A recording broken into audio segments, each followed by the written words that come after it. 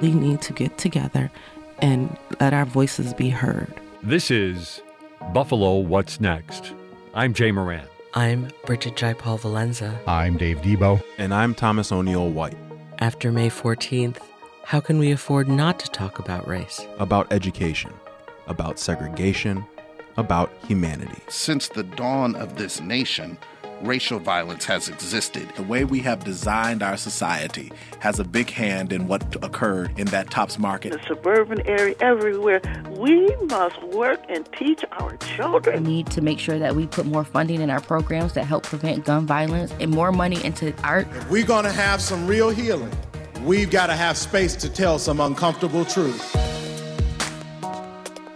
And good morning, this is Dave Debo. Coming up on the program today, Ahmad Nieves will be here. We jumped in and saw a lack of education on home ownership. So he's founded the Buffalo Information Sharing Cooperative. They work on financial literacy programs, grassroots programs to help reduce the low home ownership rates in Buffalo's communities of color. He's coming up in about half an hour with Thomas O'Neill White. But first, I want to go back to 2013.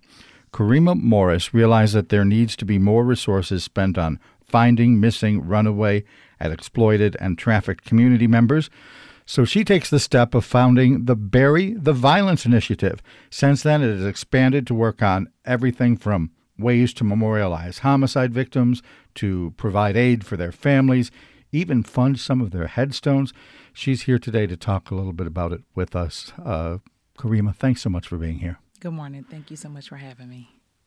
Statistically, is there a disparity between the recovery rates of missing, runaways, or trafficked kids of color and the rest of the population? Absolutely. There is a lack of information.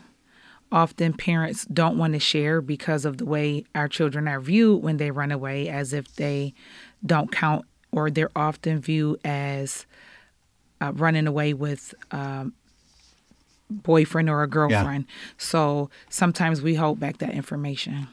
I'm picturing a scenario, though, if it's suspected to be a runaway, where the police will probably not get involved anyway. Oh, she's just a runaway. She'll show up again.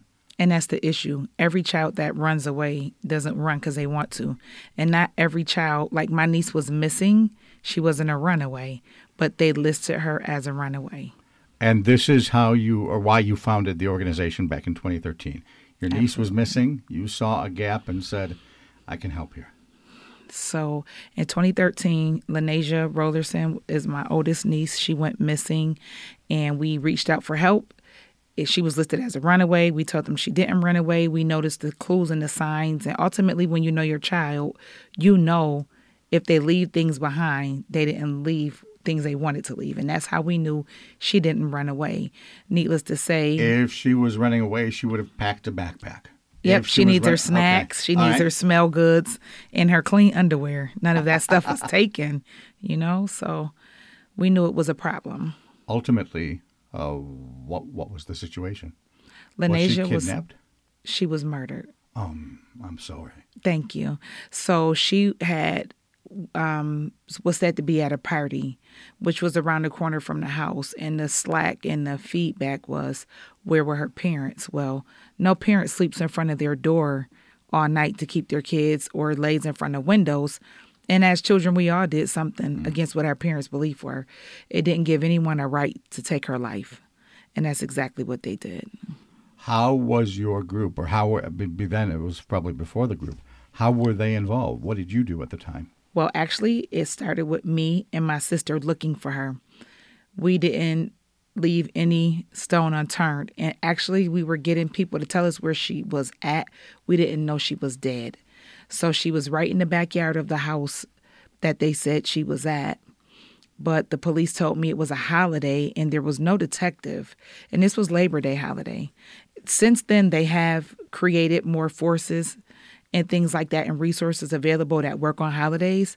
With that being said, the information from the homeowner wasn't given, so they couldn't technically go in the house behind where we were told she was at, and she was actually there for 3 days. That was going to be the next question. Between the time she was missing and the time you found the body, 3 days? Yes, so the police persuaded me to go for questioning or something when they actually were out there at the crime scene. They wanted me out the way.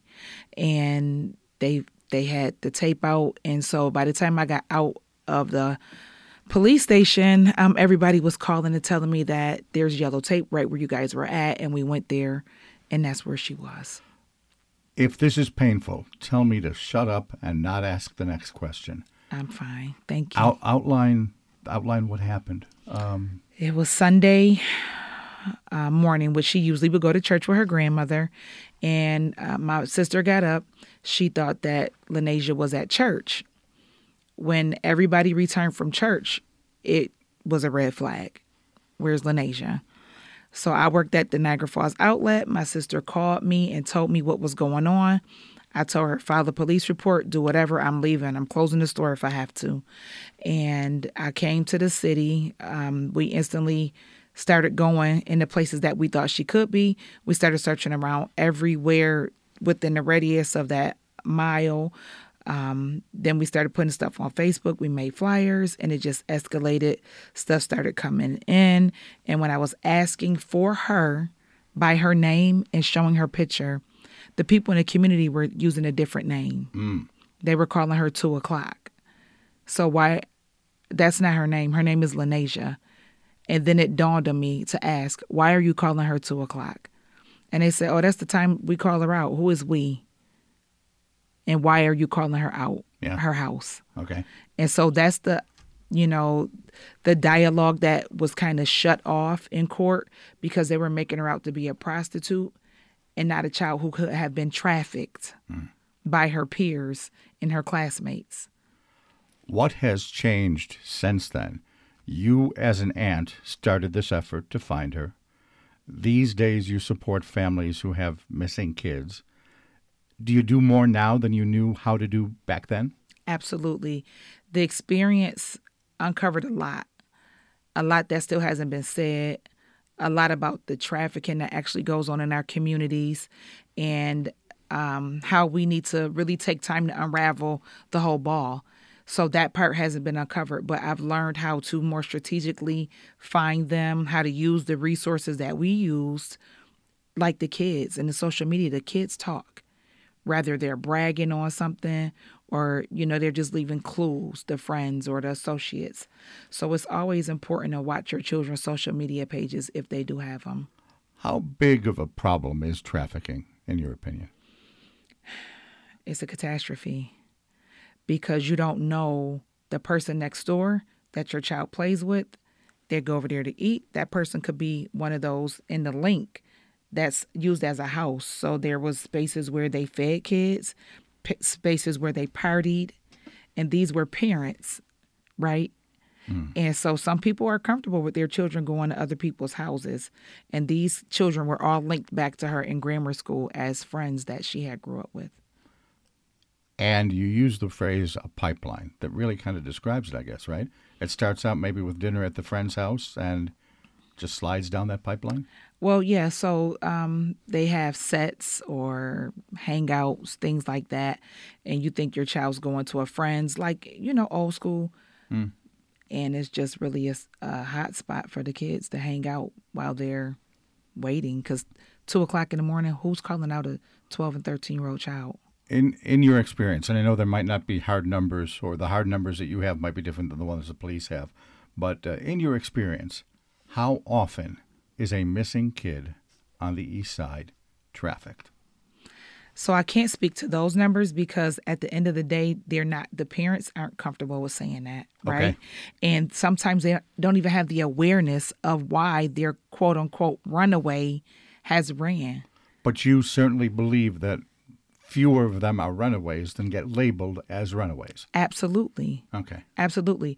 You think as an uncle, a grandparent, a parent, that your child just wants to leave at 1 or 2 o'clock in the morning out of their nice home into the community to encounter other people and then come back home and do it the same the next day? Part of me says the argument is that teens party, though, that they're going to sneak out of the house and do something, no? That's the way it was when we were younger. Okay, when it was called pimping and all of that. You knew to stay away from that. when you're groomed into this lifestyle by your associates, by your peers, it's totally different. I'm not talking, though, about prostitution or trafficking. I'm just thinking of the kid that pops out in the middle of the night to have an illicit drink. Yeah. Okay, true, but when do the kids realize that it's a systematic thing? So that's the start for you. That's the start of this pipeline. Right. Okay. They have to be aware of what's going on and who's your friends. I used to do What About Your Friends, talking to the youth so they can understand the people that are around them are usually just associates or peers. They're not your friend. Mm. How often do you get called out on? I don't even know. Do we call them cases? How many people does Bury the Violence end up working with on an average week or so? Probably 10, 15. So I'm in a network of missing children where we share it from Rochester, Jamestown, Buffalo. But here in the city, I might get an inbox, a tag. It could be 2 or 3 kids a day. Wow, that many. Yeah, and so I'll ask, can I make a flyer or can I help or however, And then that's the way it starts because ultimately the information has to be in circulation. This child could be walking past you at Walmart and you don't even know they're missing. Mm. And they are predominantly African-American kids? Yes, we also have Hispanic, Latino, and then that the Native American, the indigenous people community has a high rate of missing. And so even with Jalen Griffin, he's been missing for 2 years. He was missing at the age of 12 years old. It should have been red flags all over the place once this kid was at home 5 days later. So, when is it enough? When is it serious enough for the community to stop placing judgment and really get the information out there? So if it was just a standard runaway, I'm upset with my mom or my dad, I leave the house, maybe I party with some friends, typically that kid would return after a day or so? Right. Okay. Right. But when they don't. And a lot of kids get upset when they see their stuff on social media, right? Yeah. And so somebody's saying, oh, they're not running away or they're not missing, right? And so that's the person that you start to talk to because why do you know that? Yeah. Take me through the process. I'm a parent and I reach out to Bury the Violence. What happens next? What do you do? I get the information the last time you seen them, what they had on, their height, their weight. So I do a flyer. And so I also need to know, the relationship between the parent and the child. So sometimes I have to ask a little bit more questions to the parent. Because even if they ran away or do they know anything different, did they take their phone? A lot of time you notice that these kids' phones have been taken from them. So that's the set that say it was already some dialogue somewhere that the parents had to take their phone. Why you and why not the police? Or do they do this too? The community often doesn't trust the police, and they feel as though it takes too long. 24 hours is a whole day wasted. If it's 48 hours to get something done, excuse me, if it's 48 hours in a time sense, then we've already lost 24. So I believe that information has to get out in circulation so we don't have a missed opportunity. And I'm not trying to play the race card if it's not there to be played. But do you think that's what's going on, that the lack of police aggressiveness in chasing these cases is because these kids aren't going to be missed, they're just people of color? Well, I can't say that. So I can say it's a lack of resources. Okay. I can say that we have to push, and that's why I'm in the middle. It's a lot of red tape. I'm a green tape organization. It is an urgency to me to get your child home.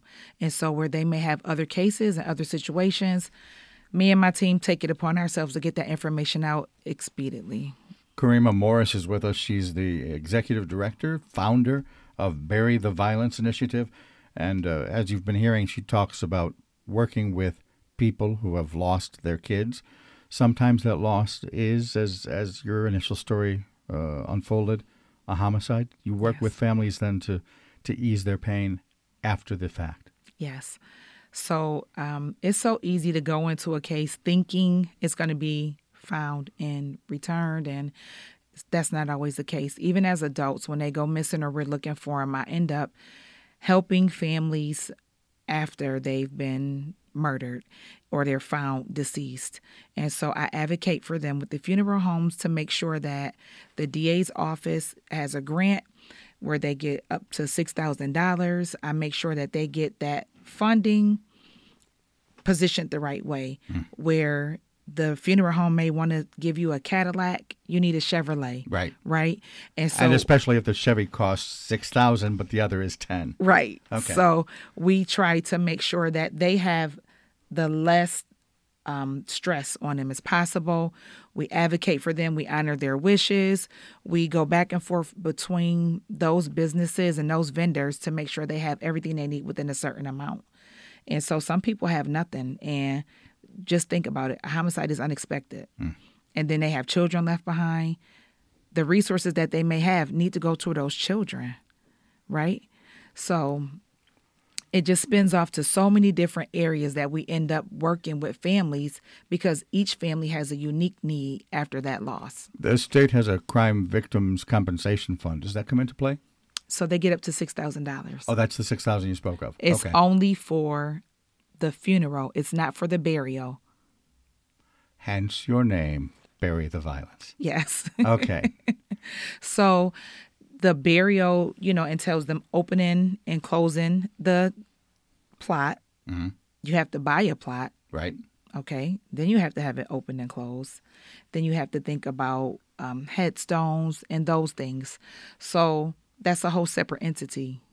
You have a separate foundation that helps with headstones and burial costs. So it's all tied into the same thing, one name. So we would raise funds for headstones, and that way people have a way to memorialize and to decrease the street memorials. When you're going to buy a home, like those young men could tell you, when you go to buy a home and you see bears, bottles, and balloons tied to poles in front of houses, that indicates it's homicide. Yeah. If I turn a corner, that indicates this is what's going on in this neighborhood. So it decreases the property value. And you work with communities to get rid of these makeshift memorials, to find something more permanent. So we went through the city and they have this program, and we can do memorial gardens, right? We can do rocks. There's alternative ways to have memorials without it being that way, which you beautifies. Don't want a neon sign that says, this is the site of a murder. Not that this is the site of a murder, because people want to memorialize, but just the way that we do it, right? And so if it beautifies the neighborhood, that's great. It's okay to memorialize. I'm not saying that. So, but if you have bears that are wet and the kids come out at the bus stop, and then it's these papers that's washed off and the bottles, that's not welcoming. It's not really what I want my child to see on their way to the bus stop every day, to have that trauma. That rock may not show exactly that memorial, but we know what it is. And as they grow older, they can understand.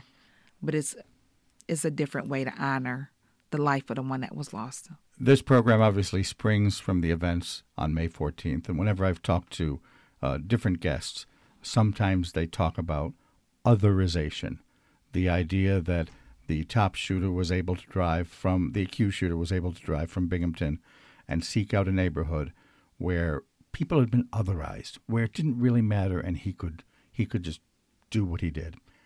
Same situation here? Is there some otherization going on, do you think?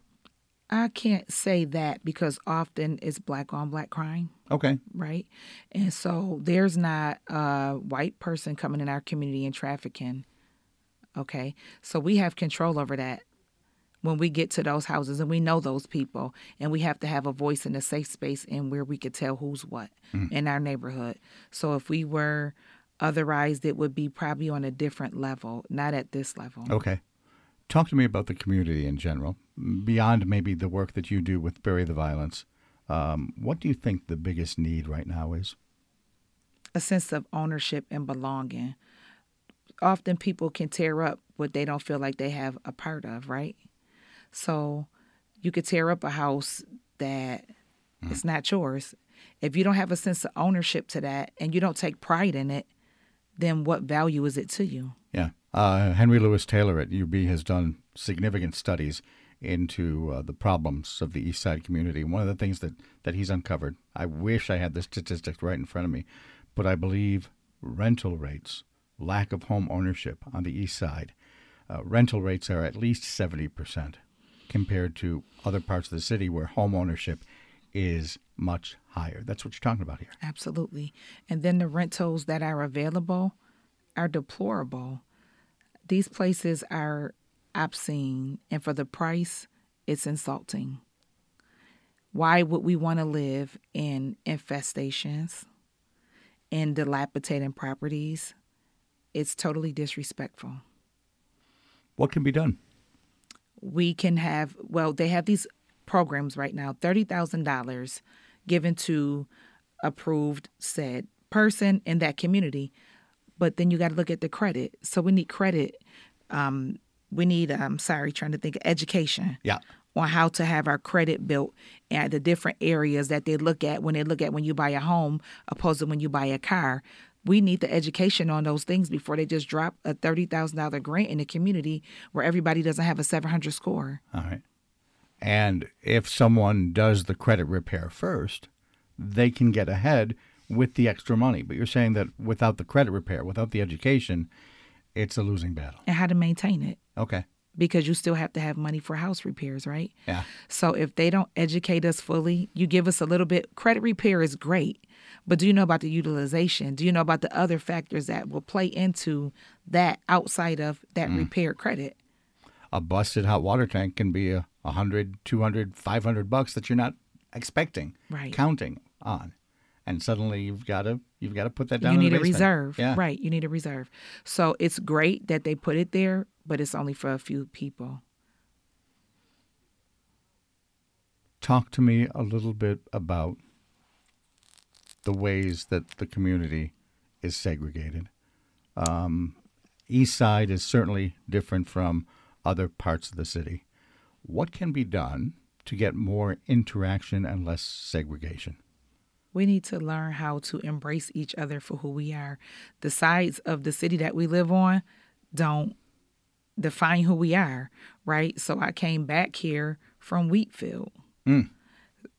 I didn't want to. I didn't want to put my kids in the schools, right? And so now I work for the schools.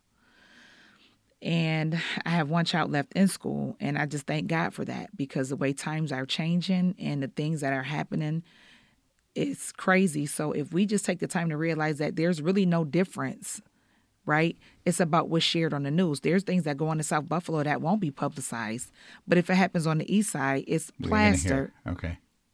I might not know about the domestic violence or the homicides that happen in South Buffalo because it's not publicized the same way. And certainly if it's happening up in Wheatfield, we're not going to hear about it. You're definitely not going to hear about it. Talk to me a little bit about that. How did you end up there, and why? And why'd you come back? So I had an incident where my daughter was, quote unquote, missing. She didn't come home from school. And when I lived in Niagara County, because it's the highest rated sexual offenders, they have those programs there. They put an Amber Alert out on my teenage child because she wasn't home within the said time. Let me back up just for a second. Niagara County has the highest rate. Say that again. Sexual assault or sex offenders. Okay. Living Right. in Niagara County. Yeah. Okay. So, those trailers and those hotels, they're housed in those places. So they have a different respond, which time is of the essence. So I learned that there. We don't have that here. So I got off with that one. So it's a huge difference in how people take ownership. Even if you're living in an apartment, they have a sense of pride because they feel safe and they know that if something happens, somebody's going to back them up. Somebody's going to see them through, and we don't really have that kind of trust. And the police are trying to build those things. They're having community days. They're reaching out to the community to see what they need. But we have to embrace that. And so start having a sense of pride and ownership. My uncle used to he tells me all the time I talk to him, as Black people, we don't, quote unquote, know where we came from. We don't have a sense of ownership like Hispanic, like Irish, like Italian, like African. Pride in place results in the kind of taking care of that place that you say doesn't exist. Right. Okay.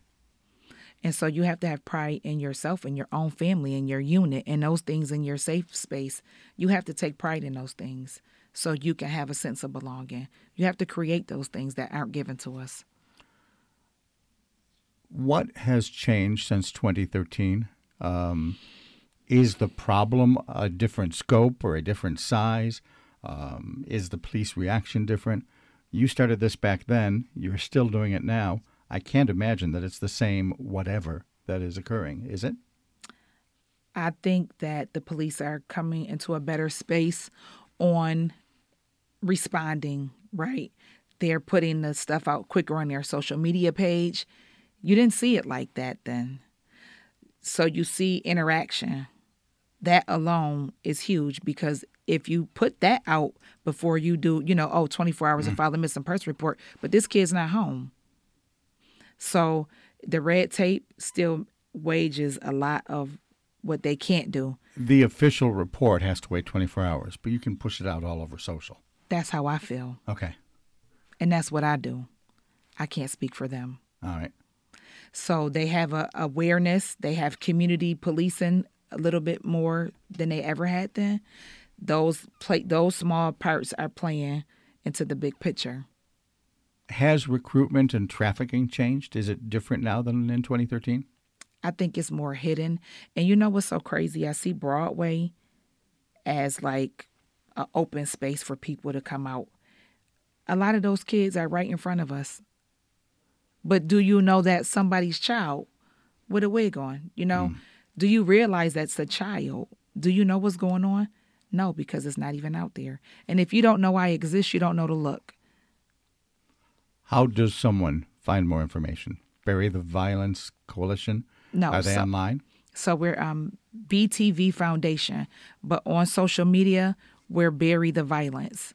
On Facebook, on Instagram, on Twitter, Bury the Violence. So our paperwork is BTV Foundation Incorporated. And then everything else is just umbrella under there. I imagine if I was talking to a hospice nurse or someone dealing with cancer patients that are terminal, they would still say they are optimistic despite the fact that patients die. Are you optimistic? I have to have hope and faith in everything that it will turn out positive, but I can't be at my end of the road if it doesn't turn out the way I hoped for it. So I always shine a light. Even with Jalen Griffin being gone since 2020, we've got no leads on a child who's now only 14 years old and still in this community. We have more backdraft of how people feel about his situation than we do people saying to the police, I seen this child, or why? Why is it more talk amongst each others? So I have hope that he will be found. I have hope that he could still be alive. I can't tell his parents how to feel. I can only embrace them and tell them that we're going to get through this and we're going to find Jalen. All right, one more time. How do people reach you? btvbuffalo@gmail.com. Bury the Violence on Facebook, Instagram. You can inbox me. And my website is btvbuffalo.org. Kareema Morris, thanks so much for being here. Thanks for having me. Earlier in the program, you heard her speak about ownership and housing and credit. Perfect segue. That is the next topic. Stay with us. Coming up next, Thomas O'Neill White will be talking with Ahmad Nieves. This is Buffalo What's Next on WBFO. Join us in the studio at Buffalo Toronto Public Media for a preview of Henry Louis Gates Jr.'s new documentary, Making Black America. Black Americans created a world on the other side of the color line, a world behind the veil. Black people create spaces where we can be seen by each other. Sometimes you just want to celebrate how dope it is to be black. Join us at 6:30 p.m. on Wednesday, September 21st. Register at WNED.org/events. Support for the WBFO News Desk for Older Adults is provided by Health Foundation for Western and Central New York, an independent private foundation investing in improvements to community health with the goal of a healthy Central and Western New York where racial and socioeconomic equity are prioritized so all people can reach their full potential and achieve equitable health outcomes. Learn more at hfwcny.org. WBFO is your home for trusted news about your community. And WBFO The Bridge connects music and community. Hear local music from bands like Pharaoh from Buffalo, Tedesco Knows Best from Niagara Falls, and Stress Dolls from Buffalo every day on WBFO The Bridge. Listen at WBFO 88.7 HD2 or WNED 94.5 HD2 or stream it from WBFOTheBridge.org or the WBFO The Bridge mobile app. This is Buffalo What's Next, where we have conversations with the community about moving forward. To have your voice heard, press the Talk to Us button on the WBFO app, and we'll work to get your questions and comments on the air. Join us on Twitter at WBFO or email us at news@WBFO.org. Together, we'll have the conversations that are needed. This is WBFO, your NPR station. Hello, I'm Thomas O'Neill White. Today, we are talking improving the community through land and home ownership with Buffalo Information Sharing Cooperative founder Ahmad Nieves and his brother Ahmad Nieves. Ahmad and Ahmad, thank you for being here today. Thank you for having us. Thank you. Talk to us about your business, Ahmad. Buffalo Information Sharing Cooperative. Information is the key word here? Yep. So a few years ago, I started up this group. It's called, it's actually Buffalo Information Sharing Collective. It's a group of loosely formed individuals, and we do workshops about real estate, anything financial, and we just, these are free workshops where we believe information is a key, and we want to help inform the community so that they can make the best decisions for their life. I was reading this interview you did with Buffalo Spree and the incomparable Nanette Massey. You talk about your target audience, people who are working hard but maybe do not want or are sick of 9-to-5 jobs. They're just looking for an opportunity. What can you provide for them? I feel like there's a lot of ways that people can improve their lives, and a lot of that has to do with information, and there's just so much information out there that it's hard to distinguish like what's good information, what's bad information, and there's also information that's in our face that we just don't know what's there. So I started talking about the City of Buffalo auction, how regular people could engage at the auction and make better decisions, and just go from there and build forward. How do you differentiate between good information, bad information, misleading information? I think experience is key. So when I do these workshops, if I'm not presenting, I choose somebody who has experience in this field, like real life experience, not just someone who read about it or who took some classes about it, but someone who's done it and done it successfully. That's what's key, is experience. You're also quoted in the piece as saying that too many people are information hoarders. How is that a problem? How can it be solved? The deciding factor for a lot of people is information. So a lot of people, when they get good information, they don't want other people to be competitive against them because they operate in the sense that if this person's successful, I'm going to be less successful. And I don't really operate in that sense. I believe that we could be successful all together as a community. So when I have good information, I like to share it with other people in the hopes that if they have good information, they share it back. So I believe we should all be sharing information and grow together. Sort of like a rising tide lifts all boats theory. Yes, exactly. Again, you're listening to Buffalo What's Next. I'm here with Ahmad and Ahmad Nieves. This wasn't quite the career you envisioned when you graduated college. What did you have in mind as a career, and what led you to create BISC? Originally, I dreamt of either having a career in the nonprofit world or being a teacher. And after I graduated of years of working in the nonprofit world, I felt like a lot of them were ineffectual or just greatly overstated their importance in the world. And first of all, I wasn't making that much money in the nonprofit world. I was stressed out. I felt a lot of the people were insincere people, and I felt like a lot of them were perpetuating the problems that they were claiming to fix. So I got burned out in the nonprofit world. There's not really one that I've worked at that I could say is that great. And that's not a diss to them. That's just a true feeling. So the reason I created Buffalo Information Sharing Cooperative is because I had a vision of what I wanted to see in the world, and I wasn't seeing it in my community. So I was like, if it's not there, I'm not seeing it, I'll do it. I want to circle back to working for nonprofits in a second. But coming from a teaching family, my brother is a teacher and my mom was a teacher. What led you away from teaching? Oh my God. Okay, so I graduated college. I got into the school system. I started like substitute teaching and just working with these kids and seeing these kids and like all the things that they go through with their family life. It was just too much. And, you know, I know some people are going to be mad at me for saying this, but I started looking at other teachers and, you know, same age as me.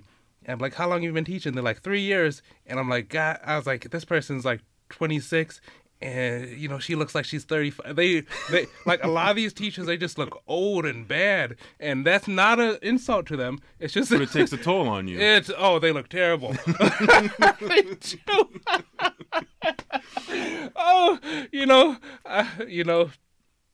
She's like 32. She looks like she's 50.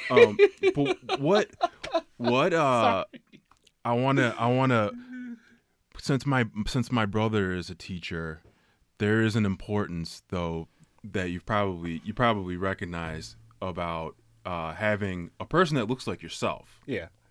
In a position like that. No, it's very important, and I commend the people who go out there and do it.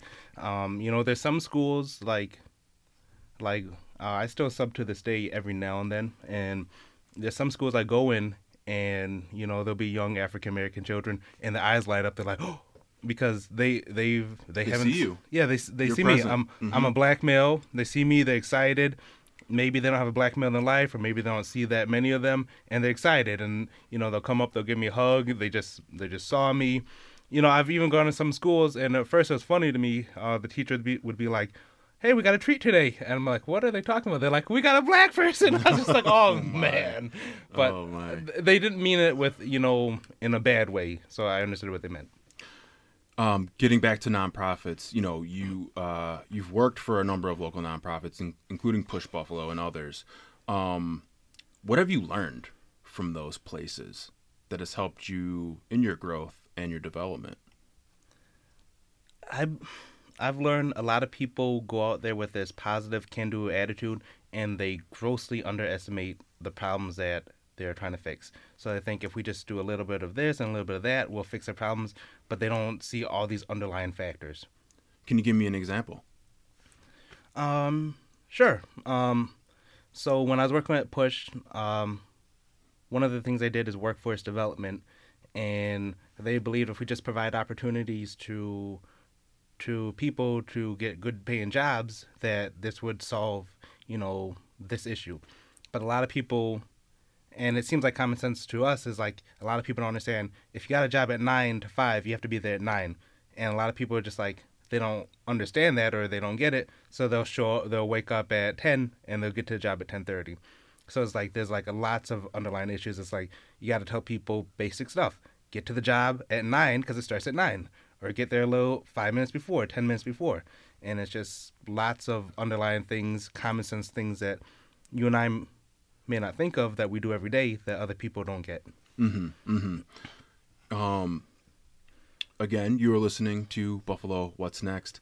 I am here with the founder of Buffalo Information Sharing Cooperative, Ahmad Nieves, and his brother Ayat, who is a Keller Williams real estate salesperson.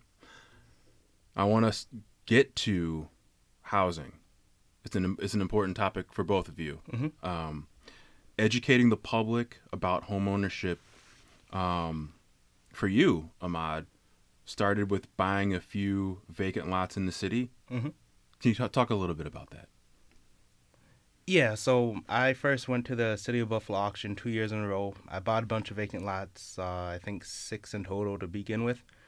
And what I originally wanted to do was make a community space out of them. And I was going to do gardening and all these things on them. But I eventually ended up selling these vacant lots and making a profit. And that's really where I started doing Buffalo Information Sharing Collective, is because people were asking me, like, how do you go to the auction and buy these properties? How do you sell them and make money? And so I was just giving them, the playbook for that. But I wanted to see not more so like developers doing this. I wanted to see everyday people making money, and showing them that maybe you don't have like $10,000, $20,000 to invest, but a few $1,000s or even less than that, you could invest and make some money and use it to improve your life. How does that work? Because people talk to me about investments, and like, I don't have any money. How can I make that money work? How can I stretch that out? Okay, let's say you go to the City Buffalo auction. We haven't had one in the past 2 or 3 years, but we should have one coming up next year, hopefully. And let's just say you have $1,000 to work with. Mm-hmm. You could buy a vacant lot for $500 at the City Buffalo auction. And then there's the filing fee of $325. So you'd walk away paying $825 for that vacant lot. Now you got to hold it for 6 months after you get the deed. So you hold it for 6 months, and then you could put it on the market after that period. And let's just say you sell it for $10,000. You have all your closing fees. So let's just say you walk away with $4,000 profit. Let's just a modest number. You have 4 times your profit from that $825, or 4 or 5 times your profit, or you could do more. It's just wow. It's just knowing how to operate with certain information. I mean, there's a lot more that goes into it, but that's the basic overview of it. Yeah, I mean, I barely even own my shoes on my feet right now, so maybe getting into buying a vacant lot is the thing to do. Talk to me about filling a need. In talking to people about land ownership and home ownership. And I'd love to hear from you as well, since you work for Keller Williams, the importance of home ownership for people who may not think that they can afford to own a home. I'm glad you mentioned that. And my brother Ahmad works for Red Door Real Estate, a wonderful company, and he does a lot of great sales over there. So according to the census, 41.5% of people in Buffalo are homeowners. 73% of those people are white. 33% of those people are black. So right now, there are a lot of great programs that we're talking about at my brother's workshop tomorrow at Burning Books on Connecticut Street from 7 to 8:30. One of those is a Sunny Mae $30,000 grant for first-time homebuyers. In order to qualify for this grant, you have to live on the east side for at least 2 years. And then you can buy anywhere, I believe in Erie County. I've even heard that you can buy anywhere in New York State. And, there's going to be some basic financial requirements like with any mortgage. And then if you don't qualify for that program, let's say you live on the west side or somewhere else in Western New York or New York State, the Sunny Mae, which comes with a $20,000 grant, we'll also address that one tomorrow at the workshop. So that's $20,000 or $30,000 for free. All you have to do is meet basic income requirements, have the right credit score, and then you're ready for home ownership, along with some first-time homebuyer education classes that they recommend. There's also a lot of first-time homebuyer clubs out there that'll help you with $5,000 or more towards down payment and closing cost assistance. And for those out there who need financial and credit repair, there's Belmont Financial Wellness Center on Jefferson and other programs like that will help you improve your credit for free. In your position, do you work primarily on the east side? Tell me a little bit about the work that you do. I work wherever my buyers or sellers are. but most of my work is in the city of Buffalo. I'd say about 50% east side and then 50% west side. And I primarily work with a lot of investors. They get a bad rep. A lot of my investors are savory characters. Most of the time. But, they're buying and investing in the community. But last year I helped several homeowners, and it was really rewarding. A lot of them were buying, Lockport or the suburbs, just trying to get a better quality of life for their family. But I'm willing to help anybody and work with anybody. And a lot of the homes I sell are under $100,000, and that means a lot more people can step into homeownership or into rental properties easily. Is there a push for maybe in your company or maybe that you've just seen over the last few years of promoting more home ownership in areas where there are a lot of renters? Oh, absolutely. There's a lot of programs out there through the city of Buffalo, through nonprofits, through programs like Sunny May, and Belmont is a huge proponent of promoting homeownership. Unfortunately, a lot of people, in my experience, aren't always willing to do the work. For example, when I did the Sunny May $30,000 post on Facebook, I got over 30,000 shares organically. 30,000 reach organically, and I sent everybody a generic email. And unfortunately, most of the people who applied for the loan didn't qualify due to the credit. And I said, if you don't qualify, here's a free resource to go to improve your credit. From my understanding, because I did follow up with probably 20 or 30 of them, I had a few hundred outreach. A lot of the people weren't willing to do the work or didn't want to follow through. And that's the problem. Everybody wants a quick, instant result, but they don't want to do the hard work. But it also seems as if, once you've been branded with having bad credit, you're kind of stuck in the mud. That's not true. I have a tenant. We put him on the GPS to housing and home ownership, and part of it is he gets a rent rebate back quarterly of $150, and he does 21 credit hours each quarter. And part of it is credit rebuilding, the first-time home buyers club, and other things that are going to work in his favor to make him more credit worthy, ready to buy a home. So just because you're branded right now doesn't mean you can't work towards a better future. Do you work in a lot of white spaces? How is that? It's interesting. I mean, a lot of people in my company are white. A lot of people that I deal with are white, but I also work a lot with minority communities as well. And I suppose people are people as long as they treat you right. It's all good. And you are listening to Buffalo What's Next. I'm Thomas O'Neill White. I am here with Buffalo Information Sharing Cooperative founder Ahmad Nieves and his brother Ayat, a Keller Williams real estate salesperson. You offer a lot of presentations through your Buffalo Information Sharing Cooperative. Something that piqued my interest was the tiny house revolution. Where can folks find more information about Buffalo Information Sharing Cooperative? And then can you tell me a little more about this tiny house revolution? Okay, so the thing I love about this group is that I don't have all the information, but I know someone who does. So for the tiny house workshop, what I do is I reach out to other people. So my friends Cam and Emma, they were living in a tiny house for a few years. So they originally did that workshop, and then I would just reach out to other people. So if people are interested in seeing the workshop about tiny houses, I'll reach out to my network, and I'll use them for the expertise. And you could always follow us on Facebook, Buffalo Information Sharing Collective. And you could see what workshops we have coming up, and yeah. And then the expo, which is tomorrow. Mm-hmm. Can both of you talk a little bit more about that? I know you had mentioned it.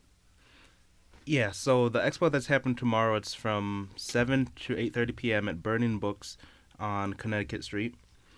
It's an expo on grants, weatherization, lead remediation, and home inspection. So we're going to have four to five different presenters talking about each of these topics. Ayat is talking about grants. He could tell you about some of the grants that he's going to present tomorrow. Oh, I love talking about grants. That's sure free does. money. Yes, say that again. Grants are free money to fill a specific need or purpose. Most people in my family, like my brother and my sisters, like, shut up already. You told them about this 20 times. I'm like, well, then just apply. But my two favorite grants are the City of Buffalo and the Erie County Lead Grant. According to the census, 90% of the homes were built before 1978. That means 90% of Buffalo homes may have lead in them. Lead has hazardous effects on children and pregnant women. So if you qualify by meeting very fair income guidelines, you can and you have children under 6 that are living in a home, you can apply depending on where you're at. I think on City of Buffalo, it's the west side and parts of the east side. And then the Erie County is anywhere in Erie County. They'll do up to $15,000 worth of work per unit. So if you have a 2-family with kids in each, that's potentially $30,000 in work. That can mean they usually focus on lead, but a small portion is set aside for healthy homes. That means, let's say you live in a 2-family and it's got chipping and peeling paint on the outside. You've got 15 windows. You can potentially have your windows replaced, your siding done, and maybe even some new carpets or some new flooring in part of the house. And that's covered. If with the City of Buffalo, they'll put a small lien on your home. With the Erie County, the landlord pays between 1% and 12% of the total project cost.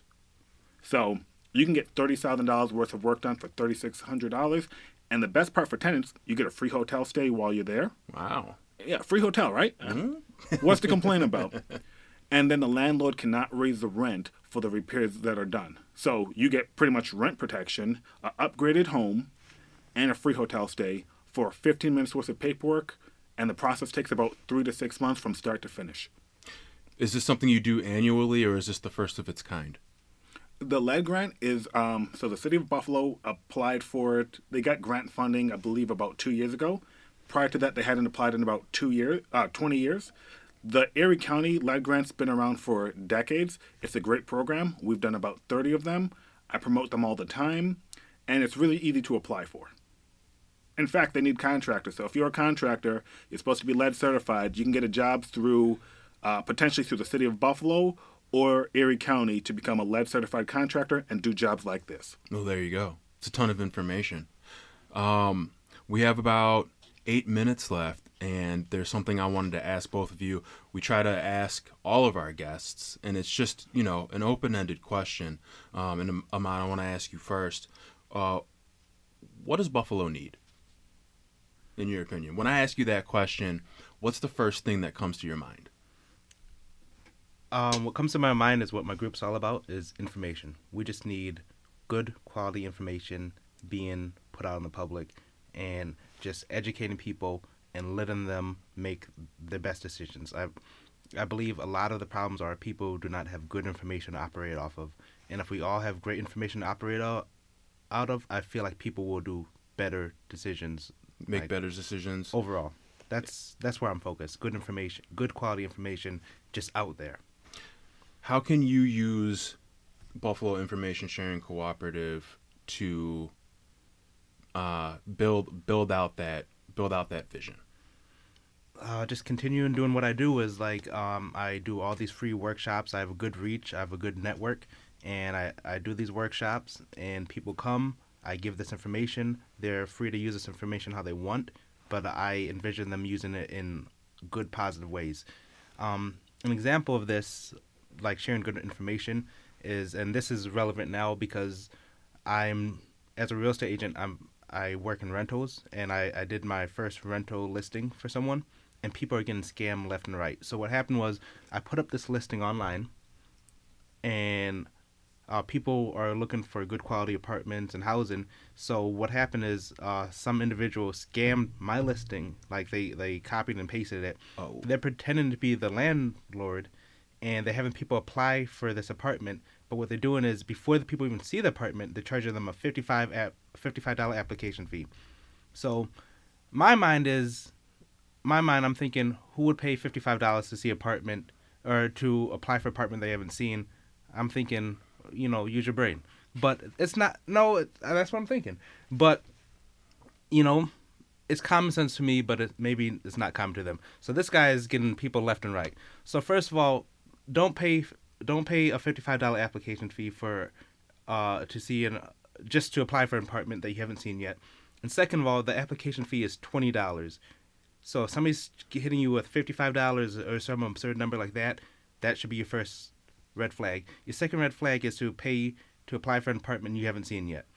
So I feel bad for the people who are getting scammed by this, but at the same time, just think. So how do you catch these? How do people get caught in these scams, or the scammers? Is there like a policy, or are there people that go after these scammers? The scammers, the opportunists. They see areas where they could, just get involved and scam people. It's like, so they know a lot of people looking for an apartment or to move. So people are so excited about moving and finding a new apartment or whatever, so that when they see these scammers and they see these scams, their guards are down. They're not thinking about that. It's like, all right, $55, great, and I can see the house after I pay. So a lot of people aren't thinking about. They're not thinking logically. They're thinking emotionally. Mm-hmm. So that's how these scammers, get people. And what does Buffalo need? Education. We need education. I believe in the Buffalo Public Schools. I know people in the school board. I know a lot of substitute teachers and that, these kids need education. For example, a lot of people don't know that renters, homeowners have about 40 times more net worth than the average renter. The average renter has about $6,000 net worth. The average homeowner, between their home and other assets they own, is about $240,000. We're covering that at the workshop tomorrow. That, an ounce of prevention is worth a pound of cure. So if you're educated, like about the rentals. Say that again, please. An ounce of prevention is worth a pound of cure. So those people who got scammed out of the $55, and there's people who get scammed out of $800 by sending money. I got my rental ad cloned a few months ago. Send me the $800 and I'll send you the keys. It was an $1,800 house, and they literally copied and pasted just like they did to him. Wow. Except some people went ahead and called me first and saved themselves the $800. Oh my God, I get this whole house for $800? It's too good to be true. If you look up the address, my Zillow ad will pop up, and my contact information will pop up. Thank God the scammer was dumb. They're getting better. And they cloned it, and they didn't erase my information. But that's happened to me a handful of times. It happens when people put up listings for sale. People will clone it and copy it. But an ounce of prevention is worth a pound of cure. So if you're saying, look, I want to escape my situation, it starts with education. We live in the information golden age. You can Google most topics, but most people won't. Buffalo has a plethora of agencies. Housing Opportunities Made Equal is one of them. They help landlords and tenants. Believe you me, I was surprised with the landlord part. But they're a great organization. They help landlords and tenants resolve rental disputes and learn your housing rights and responsibilities. We should be teaching the children from elementary school and up about building generational wealth, how to do a basic budget, because to us it's common sense. But to a lot of people, they don't have this at home. Their parents may not have known it, and they're generation zero. So they're kind of starting off at the bottom, and they have to work their way up. And like my brother says, people are out there information hoarding and not saying, hey, kid, you should do this, or here's how you build a budget, or here's how you invest in real estate, or here's how you start a business. So we should be doing more education. You're listening to Buffalo What's Next. I'm Thomas O'Neill White, and I am here with Buffalo Information Sharing Cooperative founder Ahmad Nieves and his brother Ayat, a Keller Williams real estate salesperson. I want to thank you guys again for being here. And you are listening to WBFO and WBFO HD1 Buffalo, WOLN Olean, and WUBJ Jamestown, your NPR station.